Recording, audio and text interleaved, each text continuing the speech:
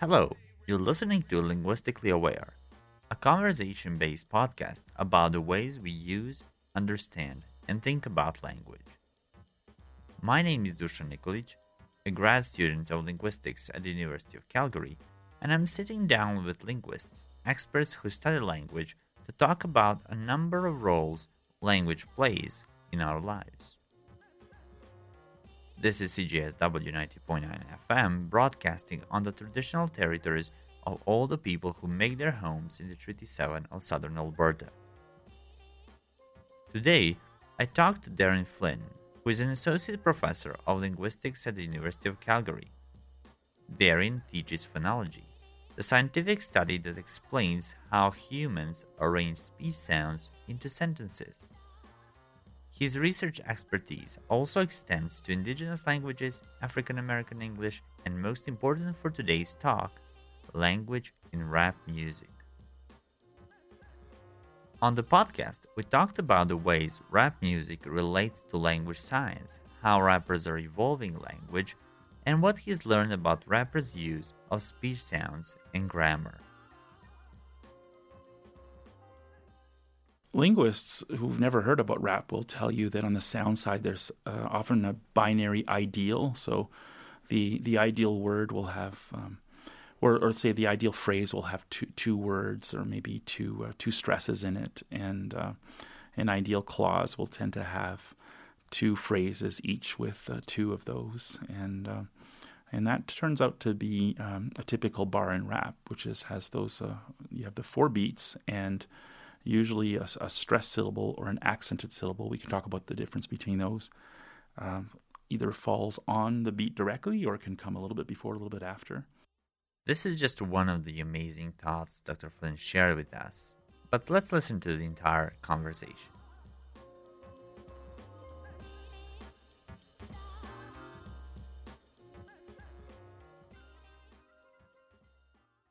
Dr. Flynn, you teach a course at the University of Calgary, which is called Rap Linguistics.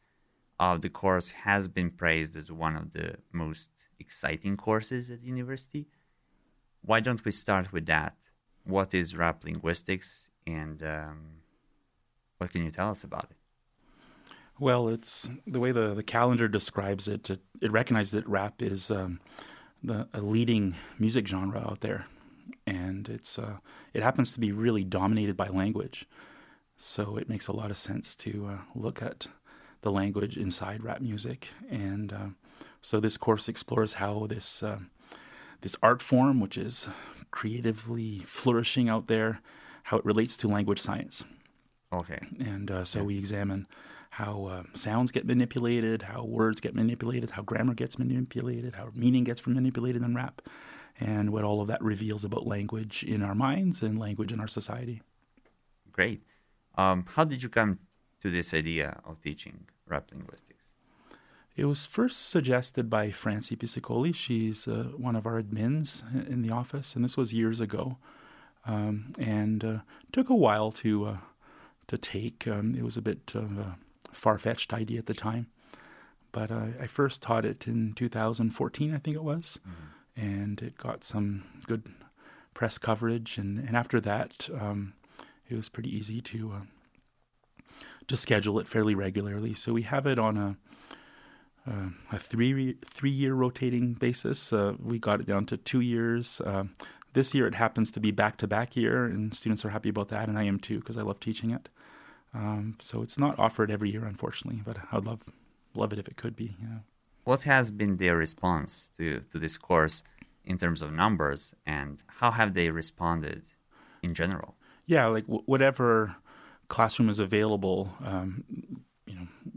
the class is full. So like last winter, I think the classroom could take 129 students, and that's how many students I had. And this year, my classroom had capacity of 98, and that's how many students I have. So it's I assume that if we had larger classrooms, that it would fill up too. There's always a waiting list too. So let me ask you first: how has your training in linguistics contributed to developing this course?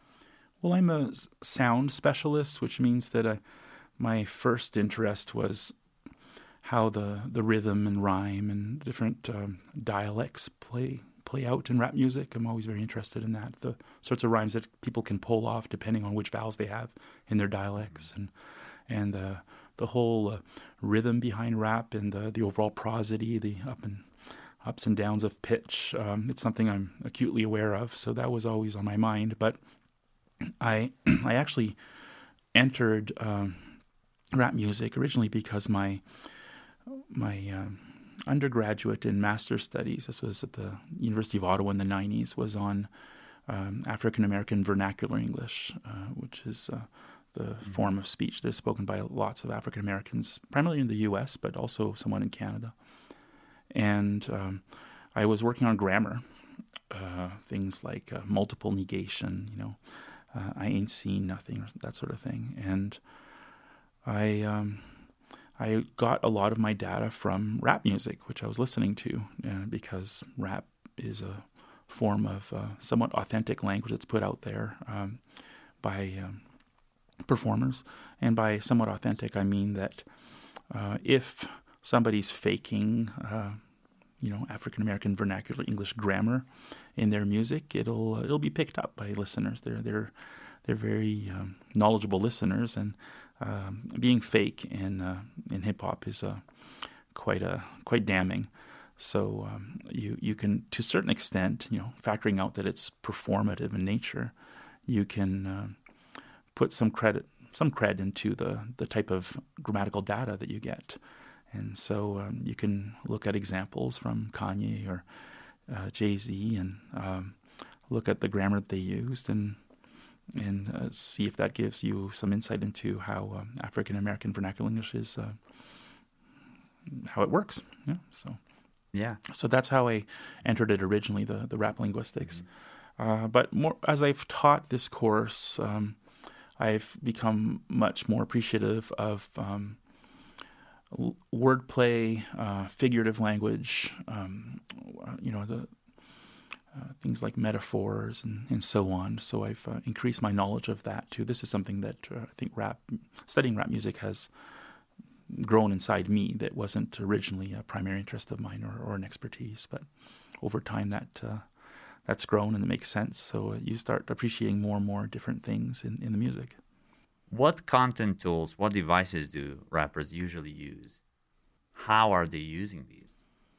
Well, the linguists who've never heard about rap will tell you that on the sound side, there's often a binary ideal. So the ideal word will have, or say the ideal phrase will have two words or maybe two stresses in it, and an ideal clause will tend to have two phrases each with two of those, and that turns out to be a typical bar in rap, which has those. You have the 4 beats and usually a stressed syllable or an accented syllable. We can talk about the difference between those. Either falls on the beat directly or can come a little bit before, a little bit after. And then between these 4 dots is the way Rakim describes them. You can insert other syllables, some of them may even be stressed syllables, between these dots. And in traditional poetry, when those dots come after the beats, we call those falling rhythms, things like trochees and dactyls. And when they come before, we call those rising rhythms. So it's things like anapestic rhythm or iambic rhythm. But there's lots of others that you can find in rap where you get a Bacchic rhythm, which is basically rising, but it ends with like 2 big accents. So it's like da da da, and a sequence of those has quite an effect. You have the amphibrachia rhythm, which is really popular right now. So the so-called Migos flow, which is basically having a syllable on both sides of the beat. So it sounds like da da da da da da da da da da da da da da, like words like Atlanta, and. There's just a huge range of rhythms like that you can study poetically, but it's all about how many syllables you cram before and after. Now, the truth is that if you stick to a particular rhythm like that for too long, even say across a couplet, it gets a bit tiresome. So MCs will switch up their flow and And often there's some meaning behind that switch up so that it'll represent a change in the narrative, or so it's not just to avoid boredom, it conveys something. And so if you have a couplet that's just quite chaotic, it has all these clashing beats and clashing rhythms, you can't really figure it out. It's often that's exactly the intention that the MC wants to create. But then you'll find that the MC will regroup after that couplet, maybe returning to a rhythm or flow that they had at the beginning of the song, to get the listener back on track. But then again, they'll depart again from that rhythm. So looking at all of that is a lot of fun. A lot of fun, yeah. Do accomplished rap artists follow these patterns of fitting lyrics perfectly to the beat? Put it colloquially, do they sometimes exit this pocket? Oh yeah, all the time. It's more like jazz improvisation. It's you just kind of, you can ride the beat, but you fall behind and catch up to it and fall after it, and you can have a sequence of, say, 3 words. So I mean, famously, MCs will often break away from the whatever rhythm they've created at the end of a bar by just often having a single rhyming or slant rhyming word that's kind of like, so that the bar ends with a bang, regardless of what they've done before. So a lot of MCs like to mark off the ends of their lines that way. So it ends with a little bit of a punch, but sometimes they'll do what poets call enjambments, where they'll just carry over to the next line in a sequence, and it's kind of it's entrancing because the rhythm just doesn't stop. But yeah, you can only take so much, and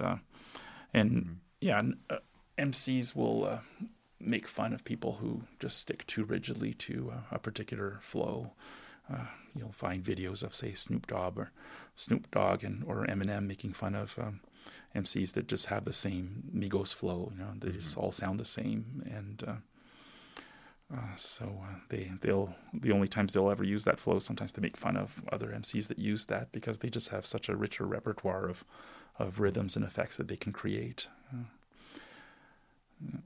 And of course, that's just in the background, because, as I mentioned earlier, what's really important is the narrative, the storytelling that's going on, or the wordplay, or what they're trying to convey in the song. So the rhythmic part, the rhythm and rhyme, is certainly part of the aesthetic quality of the song. But you don't want the rhythm to become so prominent that it distracts from what's being said. Yeah.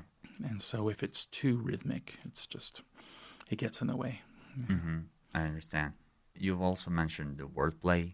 Can you tell us something more about that? Yeah, so I mean, the way it works is, this takes us into psycholinguistics. So something that we know from the study of language is that when you say a word, believe it or not, words that have the same pronunciation, those are called homophones, like homo, same, phone, sound.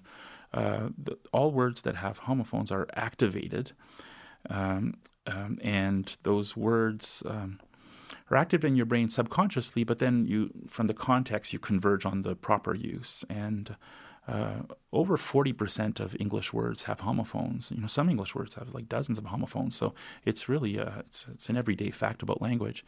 Not only that, words that rhyme also affect each other, and affect each other in really interesting ways. So when you say a word that like check, or the words neck and spec and so on, respect, all those words are activated in your mind.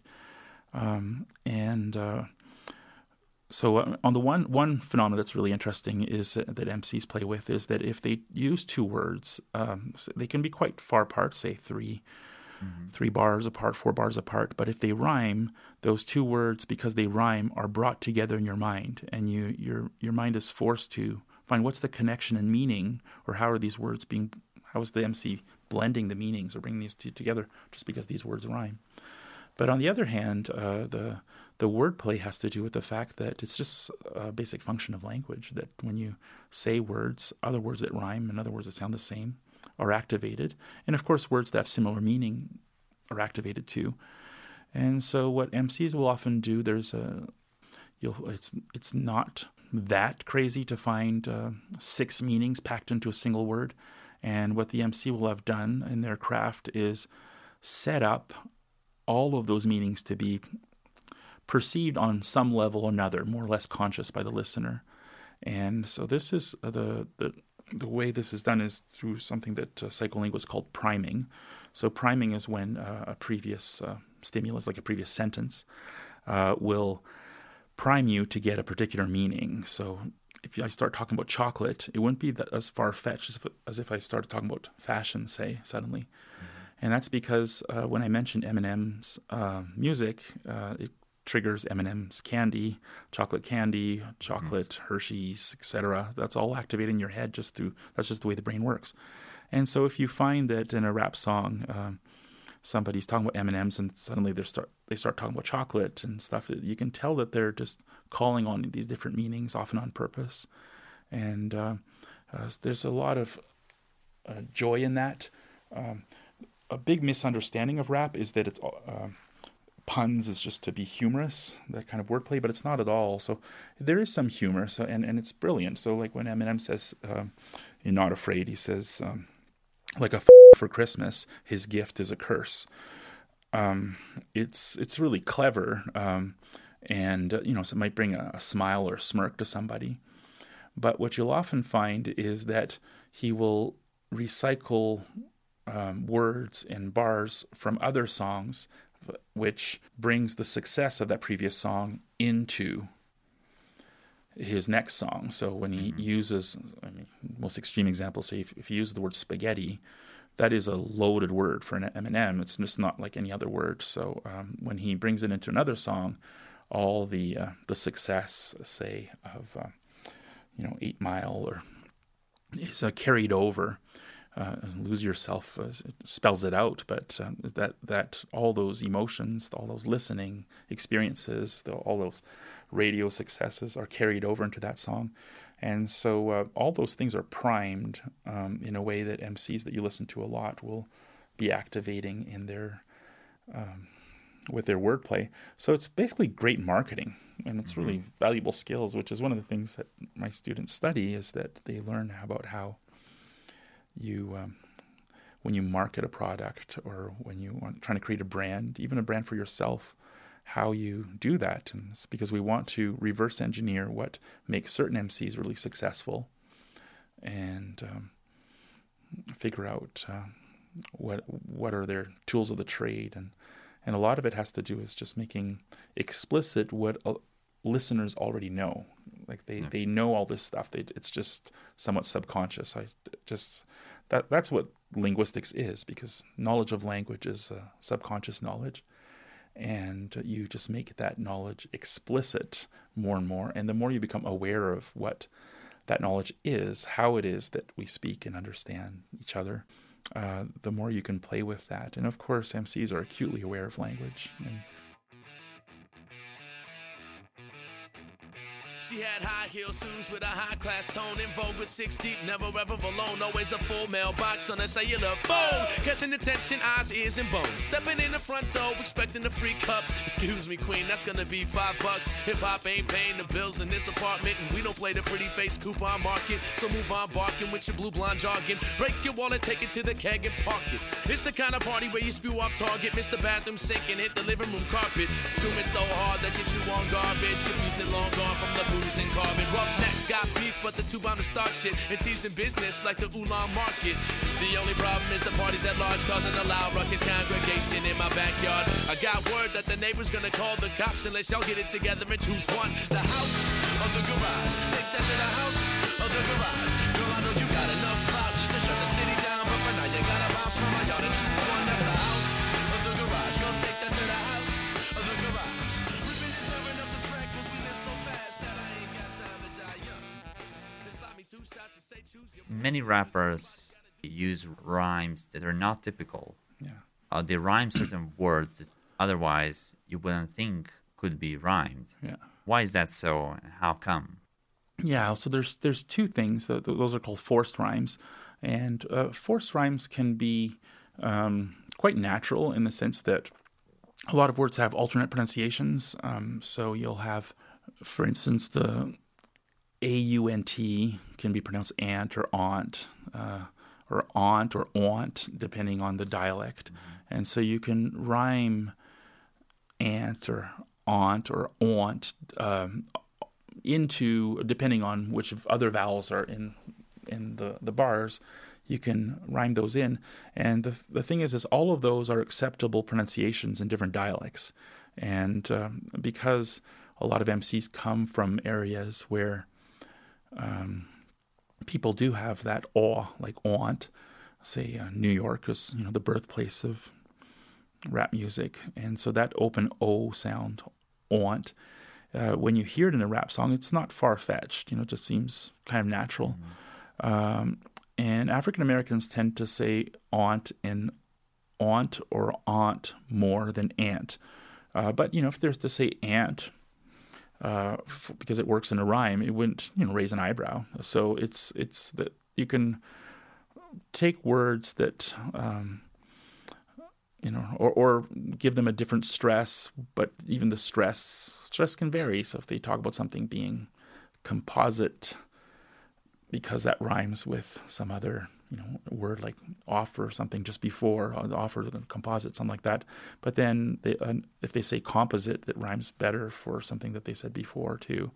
It better matches the rhythm that they're going after. It won't raise an eyebrow. The more interesting ones are the ones that are called transformative rhymes, and this is where a word is deliberately mispronounced, and that is actually a reality of everyday speech. So take irregular past tense in English, which is very hard to learn. That say the past tense of fall is fell, right? But the past tense of freeze is froze, and you need to learn all these things. So you'll know that a lot of people will say freezed or falled or something like that. And you will find that some MCs will just do that, and they'll say, they'll use kind of an unusual past tense form or participle form that they might not actually use in their everyday speech, but it really works in the song.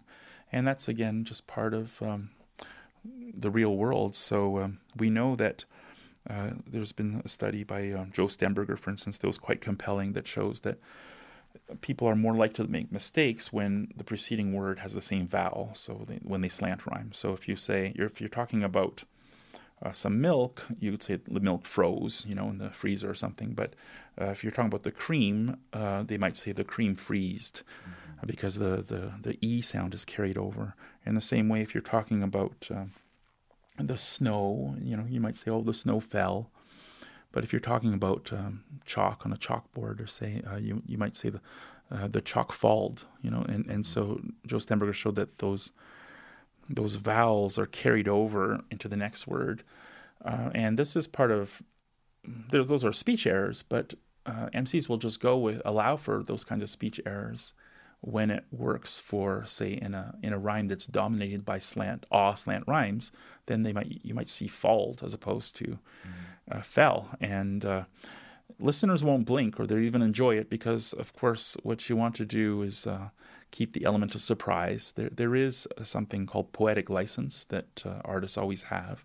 And poetic license allows poets to break any rule of grammar. Like, literally any rule of grammar can be broken under some circumstances. Any pronunciation rule or any grammar rule, even any meaning rule. So you can kind of force a word into a particular pronunciation or grammar. And that is found in everyday speech. We just don't register it as much. And MCs have that poetic license, and it's lovely because it keeps an element of surprise. But again, this, as a linguist, this shows me how words are constructed and how they're constructed online and how they're processed by listeners. So this is that area of psycholinguistics, which is fascinating to me, and it dovetails very nicely with research, really dry papers out there in my field that just really explain nicely what an MC is doing and why they're able to pull it off. It turns out that so-called errors are naturally occurring phenomena. They're everyday occurrences, and they happen so much in regular speech that we only ever notice them sometimes when you you don't pronounce a word properly and it comes out as a taboo word or something, like you'll notice that, like, oh, you used the wrong word or something. Or when it matches another word that's completely inappropriate, then you'll notice it. But in practice, we do those sort of things all the time. Are there any examples from the rap music that became the norm? On top of my head, like Stan. Oh yeah, sure. That's an actual word in the dictionary now. Yeah, that came straight out of Eminem's brilliant song. And it's now a verb too, like to stan someone. Yeah, and you'll find that in the dictionary. So no, that's very concrete. But more broadly, people that listen to rap music become really familiar with African American vernacular English grammar and vocabulary and lexicon. And so it's a bit of a touchy area. So you'll find grammatical constructions that are very specific to Black English, that Black American English and Black vernacular, working class Blacks in the States. And you'll find people will often use it in their tweet or something, or in social media, and they use it properly because they've learned how it works grammatically. But it's often for comedic effect. I mean, they're clearly appropriating a grammatical process that's not part of their own grammar in many cases, and yet that's a thing. So if you look at most memes, it would be, if somebody's just saying, I'd be working, they're just Instagramming a picture of themselves hard at work or something, and it's this white girl or something, and I'd be working, and everybody gets that that's borrowed from African American vernacular English, and everybody gets that they've learned how to use that from rap music, and they end up being almost like, a song will have, some extreme forms, some big rap songs, like some of Lupe Fiasco's The Mural, for instance, probably has like 3,000 word, it's like a full essay. And so some songs are like rich with language. So if you listen to The Mural over and over again, you're getting a lot of language content. Same thing with, say, Rap God by Eminem. There's just a lot of, you're getting 2,000-3,000 words. Not all rap songs are like that, but if you consume a lot of rap, you're getting a lot of Black English grammar. And so I would describe the language as spreading in a lot of minds out there, and then people are trying to sort out how much of that they're allowed to use, and there's a lot of gray area. So, for instance, Indigenous Canadians, there's some sort of natural affinity that they have with African Americans, working class African Americans in the States. They've been dispossessed in ways that are similar. There's kind of social prejudice and so on that one could say that the racism that African Americans face in the States, the counterpart of that in Canada, are the Indigenous people here. Yeah. Even though, of course, there are Indigenous people in the States, too, who also face prejudice. And so there's some natural affinity. So it's not uncommon or uncomfortable for me to meet an Indigenous young person who's, they might be an MC or they might just be a consumer of rap music, and they talk with a lot of Black English grammar, Black English vocabulary, and that works. That's also true of Hispanic people. And that's true both in Canada, but especially in the States, where, in fact, a lot of Hispanics will live in the same neighborhoods, the Bronx and so on, as their African American peers, and so you'll find, Hispanic MC like Big Pun or something like that, Fat Joe or whatever. They speak with. Black English grammar, and they even use very loaded Black English words like the N-word, and they get away with it because they somehow have some cred there, and yet a working class white guy just can't get away with that. But the working class white guy, so Eminem is a prime example. When Eminem uses non-standard language, I would say the vast majority of his non-standard language is actually non-standard white English. It's like working class white English. Okay. So when he's using ain't or negative negation or them shoes or unusual participles, or you can just go on and on and on. All these non-standard bits of grammar on Eminem's part are just part of his working class white English, but he also uses a little bit of Black English grammar, but just tastefully, not nearly as much as other African Americans as that are from the same city do, and it's just to signal his respect to the fact that that's the language of hip hop culture, and that he's part of. So he's able to pull it off, but there are some things he knows he just can't do, like he can't use the N-word, for instance, which is just off bounds. So it's quite tricky to figure out how, as Black English grammar and vocabulary and pronunciation spread around the world through rap, who's allowed to take those and put them to use. And that it's quite a fascinating sociolinguistic phenomenon to walk that line to what's allowed and what's not allowed, and you get really interesting phenomena. So in Canada, there were a lot of refugees and some immigrants from places like Somalia, especially in the 90s, and you'll get Sudanese more recently too, and they're learning English as they arrive here, and a lot of them learn English through rap music, and so they end up talking,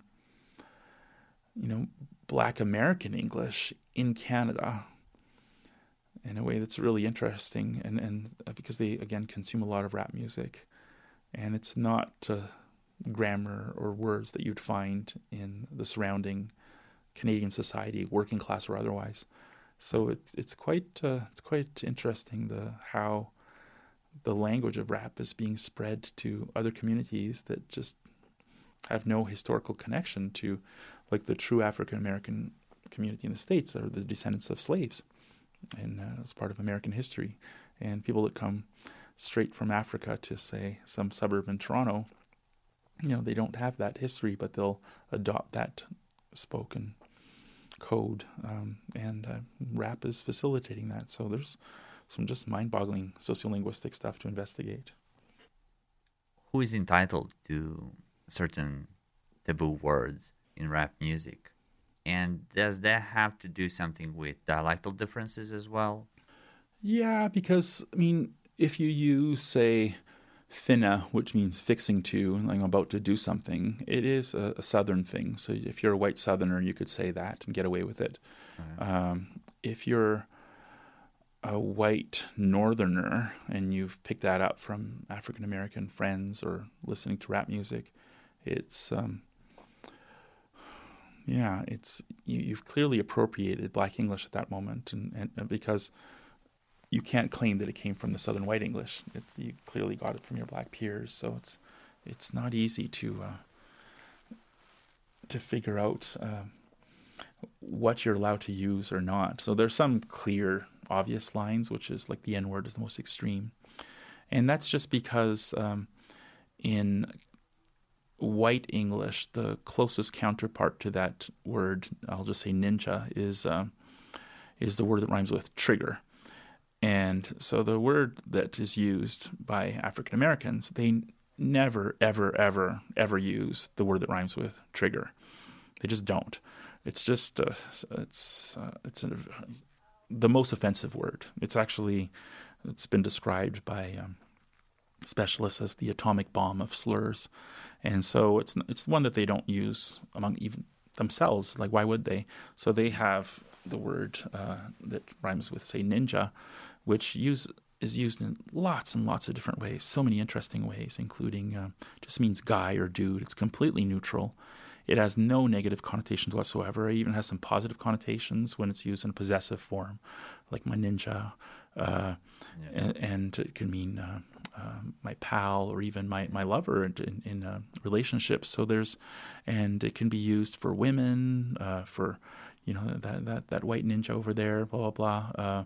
Can be used for a cat, like that orange ninja jumped off the roof and survived or something. You can use it in all these ways. Not a single one of them is offensive, And yet that's just a word that's off bounds for most whites because it's too close to the word that rhymes with trigger. So it's just prevented from entering. And more importantly, because the word ninja, that just means something like dude, it has lots of different meanings. Because it's not part of white Englishes, the only corresponding word when you hear ninja in white Englishes is the word that rhymes with trigger. And so that word is activated in people's heads. And so when people use that word, they think of the other word, whereas that's almost not the case in African American English, where the word that rhymes with trigger just isn't part of the language. It's part of maybe white English, and so there's the word ninja is used with high frequency, and it has nothing but positive meanings. And it has nothing but positive meanings for somebody like Eminem, but he doesn't use it because he knows how it would be perceived, and so that's the most extreme. But in between, there's grammar and pronunciation that you have to find a careful balance. And funnily enough, white MCs, when you look at this, they tend to land on, for grammar, a figure of about 15%. So when there's a black grammatical device, such as one is called... It's leaving words like is and am and so on out. So saying, when she says she cool or we cool or something like that, that's something that's quite specific to African American vernacular English. You'll find that African Americans, especially working class ones, especially males, will drop that is and are and so on. The majority of the time, up to 60, 70%, even 90% in some circumstances, especially in performing their music and so on. But whereas a white rapper like Eminem will do that about 15% of the time. This is just enough to, signal, hey, I'm doing this, but not too much, And that's true of other grammatical features in Black English too. So grammar is one thing. There's just a little bit, but not too much. You don't want to overdo authenticity. You overplay your card or something. You've overstayed your welcome or whatever, because these are guests in hip hop. But when it comes to pronunciation, then it's okay. So like R-lessness, for instance, dropping your R's at the ends of syllables, at the ends of words, is something that Eminem does quite regularly. It's in the range of like 75% of the time, 80% of the time, especially when he's performing, a little bit less in interviews. But it's not at all part of white Detroiters, including working class white Detroiters. They're not R-droppers. It's not like white people in Boston or working class people in New York. They don't do that in Detroit.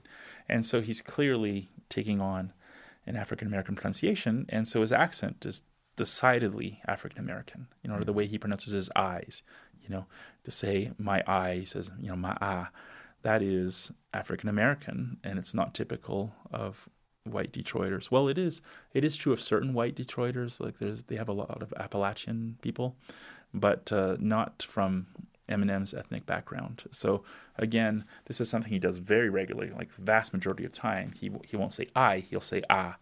So that's called monophthongization. And monophthongization is a property that African Americans got from the time when they were in the South, because Southerners do that too. And they've, as was R-lessness. The R-lessness too it was a property of the English that African Americans were exposed to and learned in the South is the one they brought all over the States. And then when other whites take that on, they do so quite intensely when it comes to pronunciation, and a lot less when it comes to grammar. But there are exceptions. They are whites. They're called Wiggas. They're the ones that just, they want to sound black so bad that they just use Black English grammar all the time. In addition to pronunciation, it comes across as a bit cringy. So I got the microphone 1 2 1 2, here I go again, ready to do damage, but just a little bit slower to let you know rages that Liverpool flow blower. I'm smooth and creamy, milky, silky, steamy. Eyes get wet and dreamy every time a brother see me, cause they can't understand the gift, the tongues that left them standing still and dumb. And the dust day I bust what I must, and I must, son, continue to crush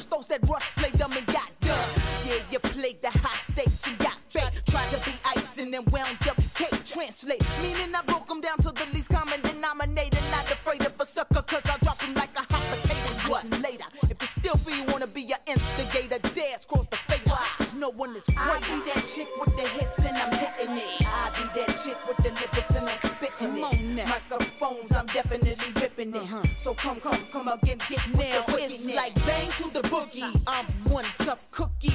Bet you bite the clip loaded with Liverpool arsenic as I hit with my spitfire bullets with licks from my tongue. So watch me pull it. Take it to the hilt. I'm thick like quilt. How has language evolved in rap music?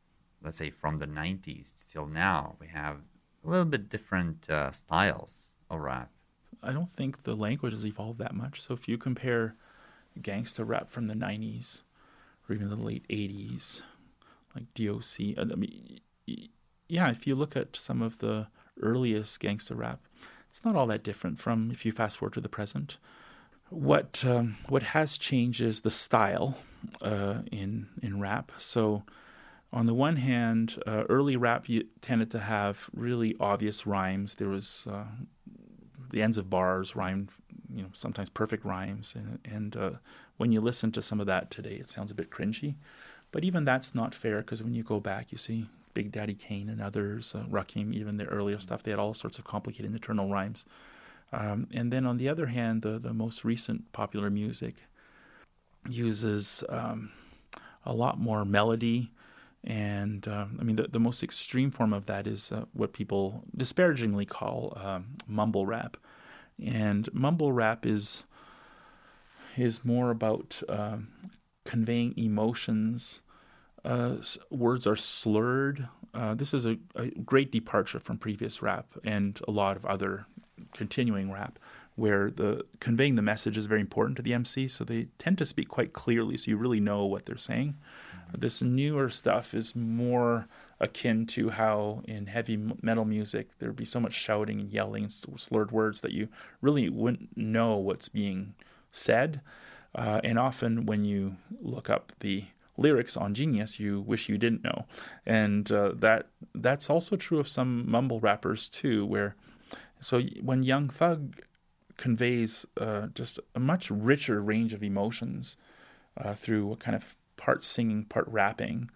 And when you look up the lyrics of the song, it could be a party anthem, but you look up the lyrics and you find, wow, this is pretty dark. It's talking about incest and venereal diseases and things that, if people knew what he's talking about, they wouldn't be dancing along to the words. And that reminds me of the same thing with a lot of heavy metal music in the past, that it's not really understanding what's being said is a blessing.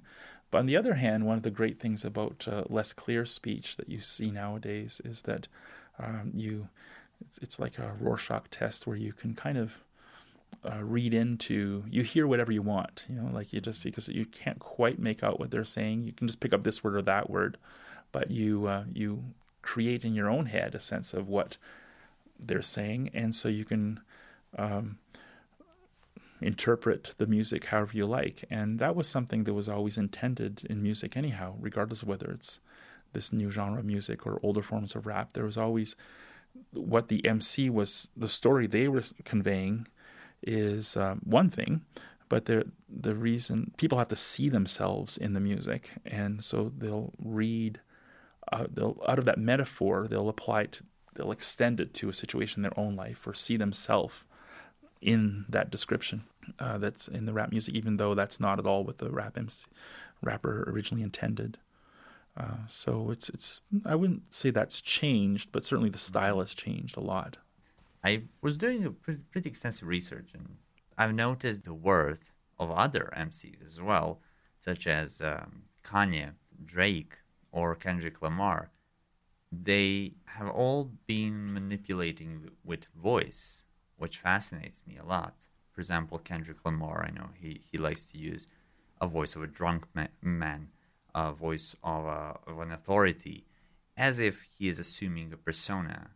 Is that one of the content tools that rappers are using these days as well? Yeah, there's people's individual voices that really stand out. So, I mean, like, I just love Jay-Z's voice. I just love that man's voice. So I just hear it. It does something for me. And so there's sort of an individual taste. So there's other more distinctive voice. There's GID or Q-Tip or like they're people with really distinctive sounds.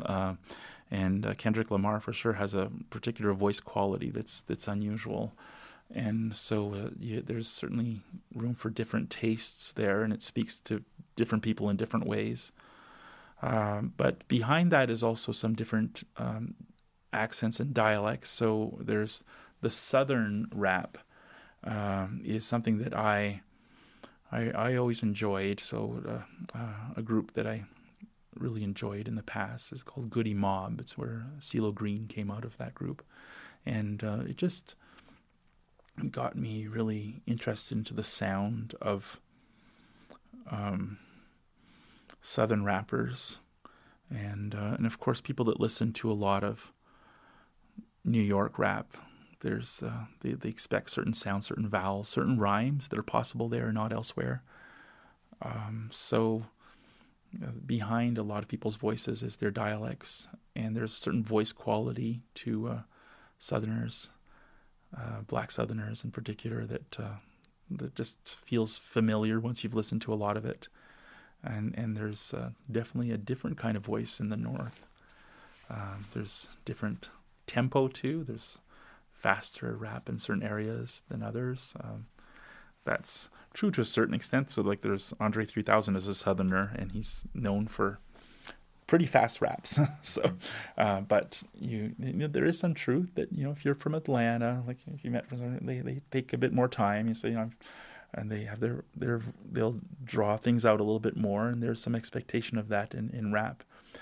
Whereas say somebody from Cleveland or something might just have a very speedy, choppy style. So there's it has to be teased apart what's an individual property, like Andre 3000's as an individual, and then where they're from, like the southern area, and there's some overlap and distinctions. But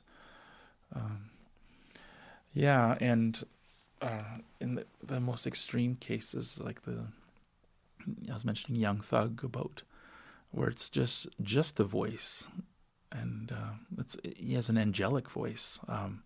It's beautiful. So it's whether he's singing or rapping, it's just really, really, really pleasant, and yeah, it's just good, really enhances whatever melody he's on. So yeah, and that's just obviously part of music, is people's voice. Yeah. Hip hop is predominantly Black. It originated in Black communities. How important is it for them to express their beliefs, attitudes, and values through rap music? Yeah. No, it's very important. I mean, the most extreme example is the N-word. It rhymes with ninja. It has a variety of meanings. One of those meanings is survivor, and also a peer. And so there's some evidence that historically the word was used very early among Black slaves. So famously that disempowers the word. You know, it's like taking the sting out of the word when you start using among each other. And it got this connotation of survivor meaning, which is absent from like the word that rhymes with trigger that was used in the South. And then you can tell by the extent to which that word is used that it's being used in such a radically different way than its historical origin, that and there's no way to interpret that as this word is repeated. Like you wouldn't believe it. It's like one of the most frequently used words in Black Twitter, for instance. The most frequently distinctively Black words, like of all the words that could be used, or even grammatical devices. So it's clearly making a point that, you know, we've taken this word back and using it in completely different ways. And you're not in Kansas anymore. This is our language, and we made it our own. And it's used in ways that, you know, baffle outsiders. So a ninja means me or I. So like a ninja hungry means I'm hungry. Mm-hmm. when so it sounds like a third person or something, but it's a noun, but it's not. It's being used as a pronoun, just to give one example of many uses. And so they've really made it their own and created their new language, which is constantly evolving. So it's and of course, rap is a form of poetry. So it's about conveying your feelings, your emotions, your history, your stories. In large part, rap is aimed at fellow African American youth, typically inner city, often male youth. And so although rap is most widely consumed by, white middle class suburbanites or whatever, it still is primarily aimed, the bulk of it, at peers.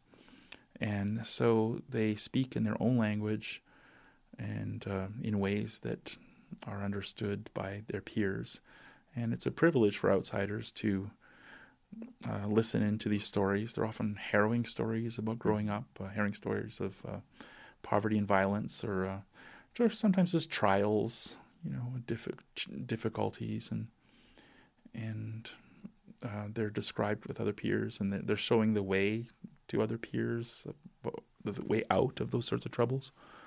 So it's very important that they use the language that they grew up with, the one that was spoken by their peers, the one spoken by their parents, the one spoken by their grandparents, the language that was used at home, as opposed to the language that is found, say, in school or by officials and so on.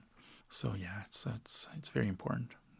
Yes, exactly. Yeah. And at the end of this spoken word program, I'd like to ask you just about that. What is your take-home message? Why should we care about language in rap? Oh, it enriches you. I think we already know a lot of these things, but just spelling them out increases your appreciation of it. It's like, if you don't mind, I'll open up at the end of a chapter I wrote on Eminem. I quote Tim Brennan at the end. So he says, "What if one claimed that the pleasures of rap, like the colors of Da Vinci and the polyphonies of Bach, had to be learned deliberately, as in the art appreciation courses, or that those who could not, at least by projection, understand such pleasures were in some basic sense uneducated? How can one get to the tactical point of insisting on rap's formal expertise when the very sense of it as art is so weak?" And I really like that quote. I think the more you learn about rap, the more you come to appreciate it in the same way that one appreciates art. Yeah. Thank you for that. Yeah. Thank you very much for being a part of this podcast. Yeah, my pleasure, Dushan. Yeah. That was Darren Flynn, and I was immensely enjoying our conversation, in which he shared his amazing thoughts and knowledge about the language in rap. Listen to the upcoming Linguistically Aware episodes on CJSW 90.9 FM radio station. If you want to know more about linguists based in Calgary, make sure to visit calgarylinguistics.ca. That is all for today.